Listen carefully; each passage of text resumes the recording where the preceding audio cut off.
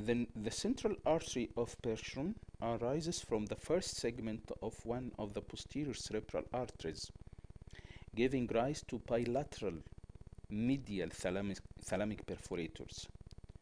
When occlusion produces bilateral paramedian thalamic infarcts, the patient may present with alteration in consciousness and eye movement abnormalities. This artery is one of the few examples of a cerebral artery that supplies a bilateral structures, and we can mention those arteries or those cerebral arteries that supplies bilateral structures.